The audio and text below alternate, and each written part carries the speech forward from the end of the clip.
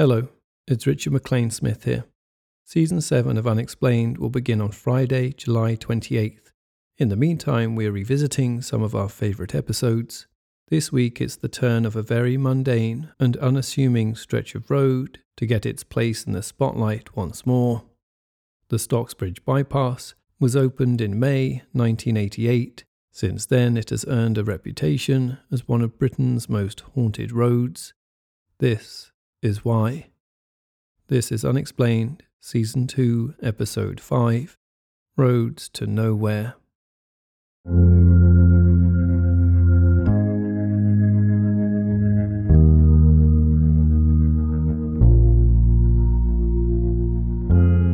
Tales of haunted roads and vanishing hitchhikers are among the more ubiquitous of ghost story tropes to be found throughout the world. In a classic sense, the notion might bring to mind Washington Irving's Headless Horseman from his gothic and satirical masterpiece, The Legend of Sleepy Hollow.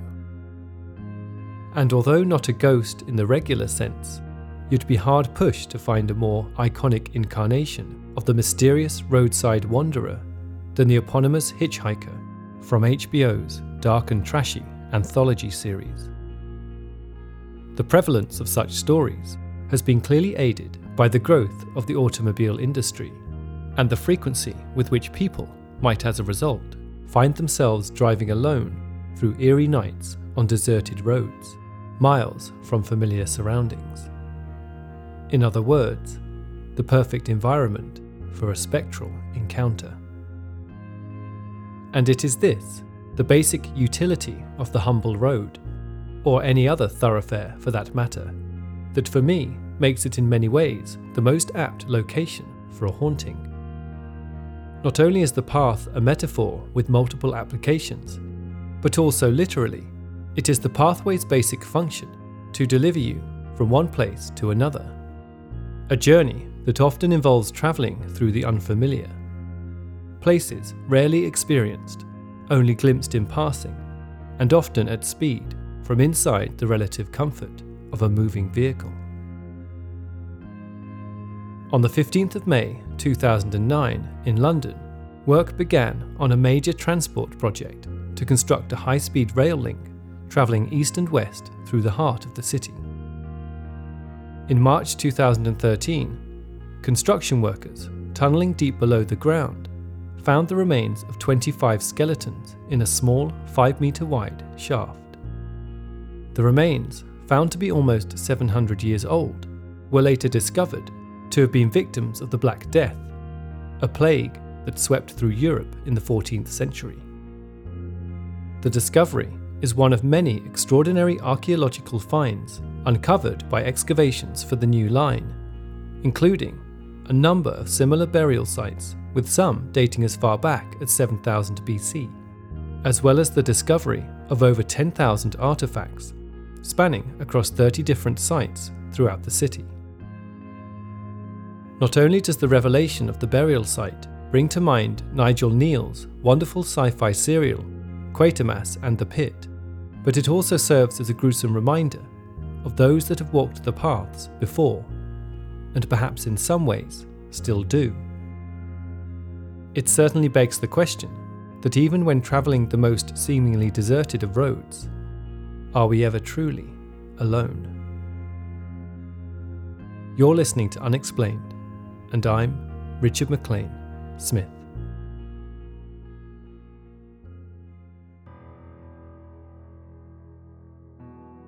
The A616 is a road that begins just to the north of the town of Newark-on-Trent in the county of Nottinghamshire, in the East Midlands.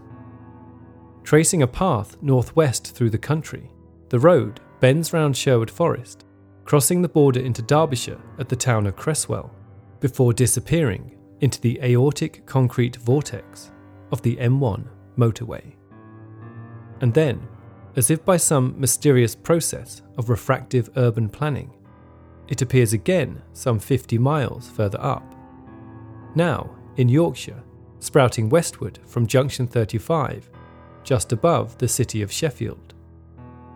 Prior to 1988, the road continued on through the town of Stocksbridge, at the northern fringe of the Peak District, before eventually coming to an end at the city of Huddersfield. In 1987, however, building began on a small stretch of the road that would later become known as the Stocksbridge Bypass, a stretch of road now generally regarded as one of the most haunted in the whole of the UK. The years since the construction of the bypass have seen a highly unusual amount of strange sightings and sounds that remain to this day unexplained.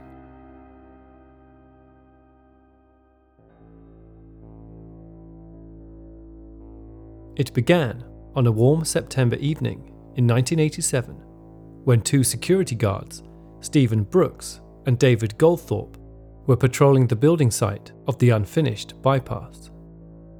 The men, employed by the reputable Rotherham-based firm Constant Securities, were both well experienced and would often work the night shift together.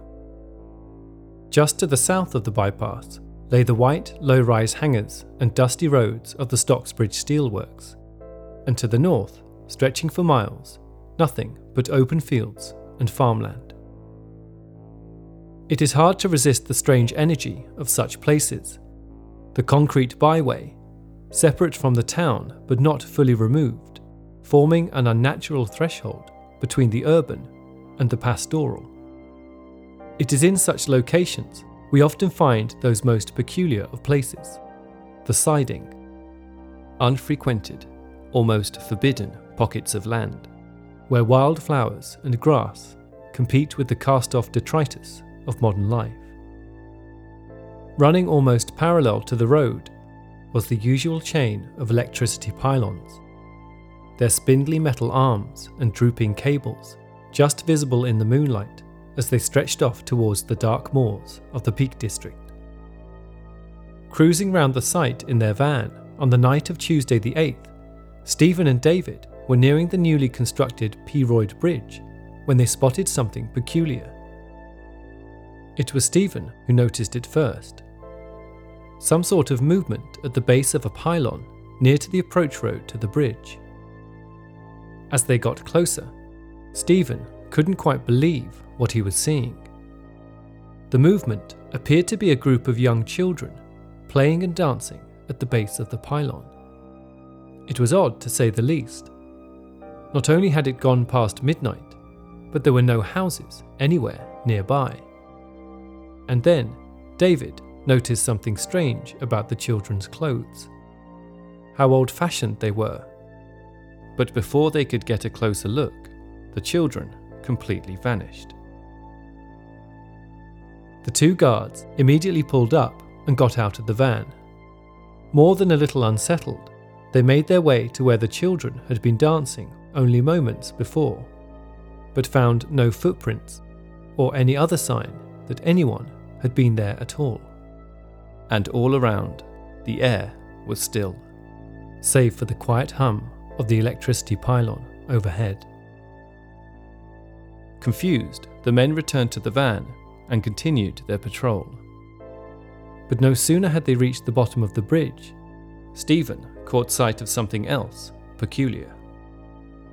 "Look, there," he said, pointing to the top of the bridge. "What on earth is that?" David pulled up the van and looked out at the windscreen. It appeared to be the silhouette of a man wearing a hooded cloak. Together they called out to the man to leave the site, but the figure did not reply and remained frozen on the bridge. Assuming they were the victims of a practical joke, Stephen got out of the van, keeping an eye on the figure as David drove the van to the opposite side of the bridge and switched the lights onto full beam. Stephen watched in horror from the other side as the light shone straight through the body of the figure. But what was more terrifying was that whatever it was appeared to be missing its head. Moments later, the figure disappeared. Constant Security Director Mike Lee had been sound asleep when he received a panicked call at 4:30 a.m. requesting he head out immediately to the building site. When he arrived, he found both Stephen and David waiting for him in a state of abject fear. The guards proceeded to describe to Mike what they had seen that night, and from the tone of their voices, it was clear to Mike that this was no joke. Mike knew the men as two down-to-earth, tough South Yorkshire lads, a rugby player and weightlifter. But now what he saw in front of him were two frightened boys, shaking with shock, with Stephen even being reduced to tears as he recounted the night's events.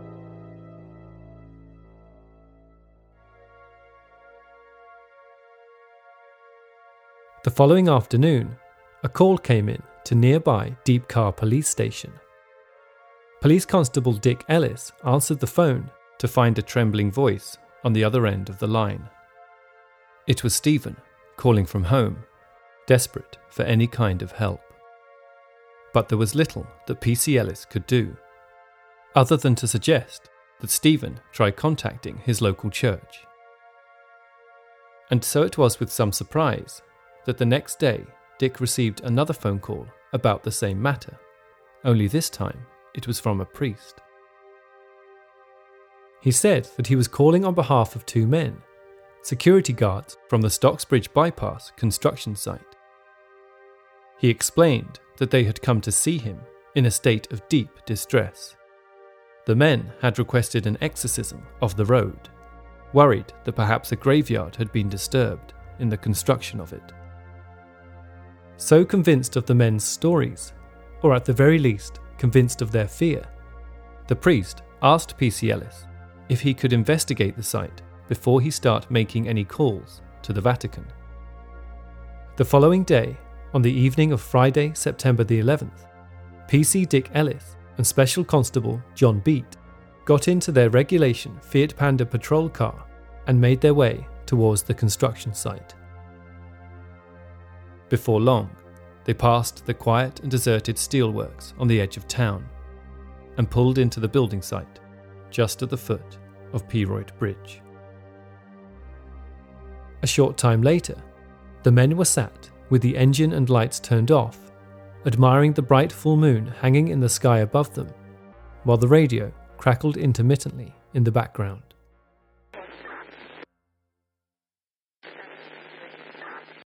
The men agreed to give it a few more minutes before calling it a night and heading back to the station. But then, something caught the eye of PC Ellis. "Turn off the radio," he said to John. "What is that? Up there on the bridge?" John could see it too. Some sort of shadow, moving about in front of a set of large pallets.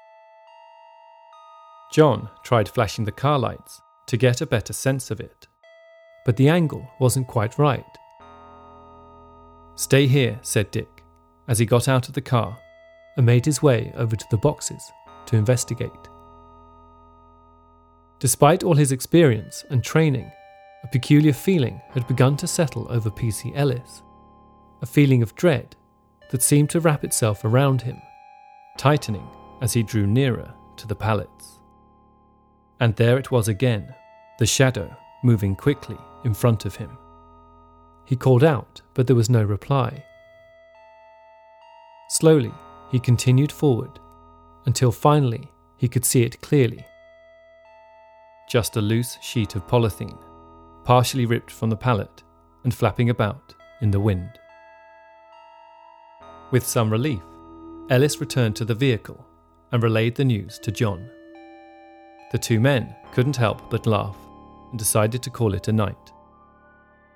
But something wasn't quite right. Despite uncovering the true cause of the mysterious figure on the bridge, Ellis couldn't quite shake that lingering feeling of dread.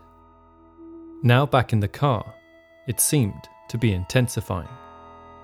It wasn't a fear as such, but more of a sudden sense of impending and inevitable doom. Ellis wound down the window to get a little air and looked out again across the deserted site. And then Ellis noticed something else. Despite the warmth of the night, the temperature in the car had dropped dramatically. And now, Ellis had the distinct, unmistakable feeling that he was being watched. But what was really terrifying was the dark shape that had just then appeared standing right outside his open window. Ellis froze and slowly turned his head to face the figure. But when he looked out of the window, it had gone. John screamed, as there, now standing on John's side of the car, was the same shadowy figure, but this time John could see it clearly. At first, he saw an old-fashioned waistcoat and some sort of cravat, and then he lifted his eyes. For a moment, he caught a glimpse of a face, its blank eyes staring directly at him, before it vanished again. The men leapt immediately from the vehicle, convinced someone was messing with them. But as they looked frantically around the car, there was little to be seen, save for the soft yellow lights of nearby Stocksbridge and the bright full moon hanging high above them in the sky. After a quick search of the surrounding bankside, the pair, now deeply rattled, returned to the car to mount a proper search of the area. Unable to find anyone, they returned to the bottom of the bridge, pulled up the car and attempted to radio back to base. Only the radio wouldn't turn on. Suddenly, 2 loud bangs rang out from the back of the car, as if something was pounding on the roof with all its might.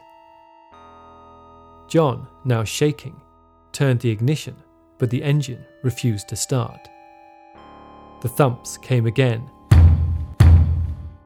John hurriedly tried the key once more, and this time the engine sputtered into life.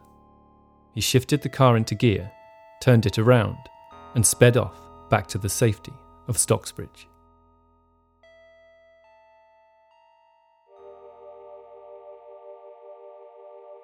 The following day, both men, despite the obvious potential for ridicule, reluctantly reported their accounts of the previous night, with Ellis putting the incident down to inexplicable phenomena. Unsurprisingly, the 2 officers were roundly mocked by many of their colleagues, and the story inevitably found its way to the local paper, the Sheffield Evening Star. Incredibly, as writer Dave Clark noted, having investigated the story years later, both the officers stuck rigidly to their story, with Ellis maintaining, "There was definitely something there, but I can't explain it. I might have dismissed it as my imagination, but my partner saw it and had the identical eerie feeling at the same time. It was definitely unnerving, and it wasn't a publicity stunt, as was claimed at the time. We don't do that sort of thing in the police force." As for the security guards, Stephen Brooks and David Goldthorpe, neither stepped foot on the site again, and one of the men is believed to have since moved to Canada, partly due to the stress caused by the event. And it was only the beginning. Soon, many more sightings and strange occurrences would come to light. John Holmes, a lorry driver from Hillsborough, reported pulling into a depot close to the bypass late one evening, when he became aware of childish voices. After a moment, he realised they were singing, but there was no sign of children anywhere. The voices seemed to be emanating from a nearby wood. Sometime later in the autumn of that year, Graham Brooke and his 14-year-old son Nigel were running close to the bypass construction site when they too saw something strange. Graham, a seasoned runner training for the London Marathon, had a regular route running from his home in northwest of Sheffield up to the village of Wortley, located close to where the bypass would eventually be built. After roughly 45 minutes of running, with dusk quickly descending, Graham, who was a short distance ahead of his son, was approaching a lay-by on his way into the village when he caught sight of something unusual. It was the figure of a man who appeared to be walking with his back towards the oncoming traffic. When Nigel finally caught up with his dad, he too saw the reckless man wandering along the road. The figure, who was no more than 50 yards away, appeared to be dressed in some sort of cloak with a dark brown hood. They noticed too that it was dragging some kind of bag attached to a chain along the ground. But what was most peculiar was that the legs of the figure looked as though they were sunk into the road. As they stared in disbelief, they moved along the road to get a look at the man's face. It seemed to be covered in soot, with 2 dark sockets where the eyes should be. The figure drew nearer and nearer until a huge lorry swept past right into the path of the man. As the lorry continued down the road, the figure had completely disappeared. The bypass would eventually be opened the following year on Friday the 13th in May of 1988, and the sightings would keep coming.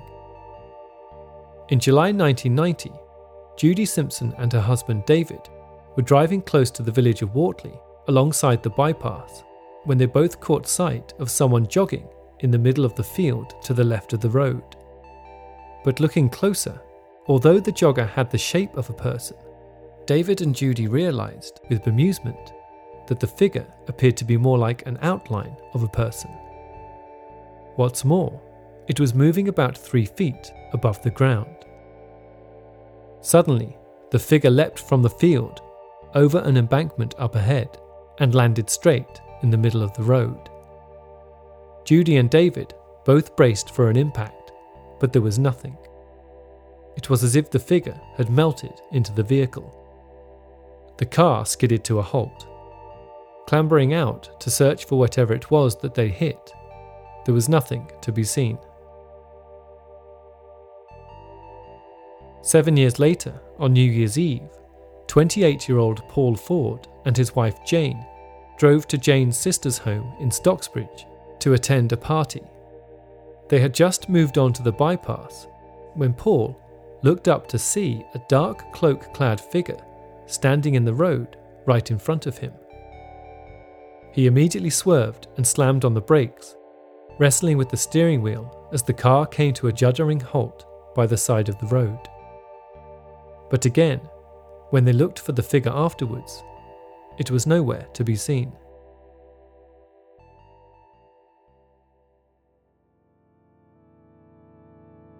Since such sightings have been recorded throughout the world, often with surprisingly similar details, there is the temptation to label such events as urban myths.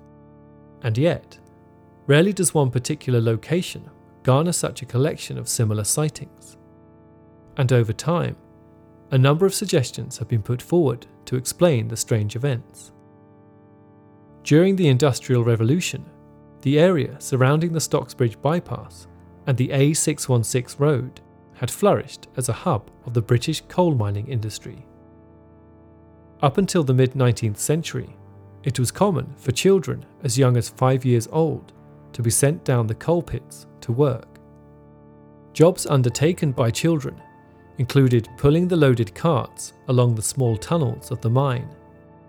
Or if you were really lucky, you might get a job as a trapper, opening small doors along the tunnels to let the air in. Often, trappers would work for up to 18 hours at a time, sat alone in the dark with only the flickering light of a solitary candle for company. Naturally, accidents and deaths were a regular occurrence. Perhaps, as some have suggested, one such fatal accident occurred in the Stocksbridge region, giving rise to the ghostly apparitions of the laughing and dancing children. Another local tale of lore details the story of a monk who had rejected his monastery and as a result, after he passed away, had been buried in unconsecrated ground. Perhaps this was the very same ground that had been so brutally disturbed by the construction of the bypass. However, despite the local fondness for such explanations, no substantial evidence has been found to corroborate either of these tantalizing stories.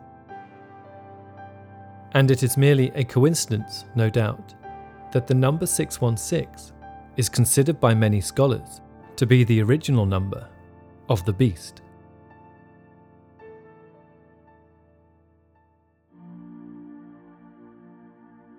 Whatever you believe, it is difficult not to at least think upon the possible traces and ghostly echoes that we traverse as we make our way from A to B. To wonder whose pasts and whose buried secrets do we callously smother with our grit and tarmac.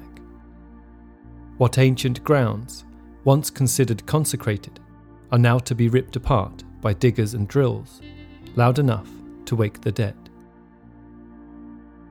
Many years from now, a new generation of planners will come across the remnants of an archaic pathway buried deep below the earth, with nothing to discern its purpose, save for a rusted sign buried nearby, bearing a strange cryptic alphanumeric code that reads simply A616. And what then, if, in the words of the illustrious Douglas Adams, it is decided one day that the entire planet is to make way for a hyperspace bypass? Perhaps future intergalactic travellers will too feel that strange shiver as they make their way between Venus and Mars, turning to each other to say, "I heard there were people here once," and sometimes you can almost feel them.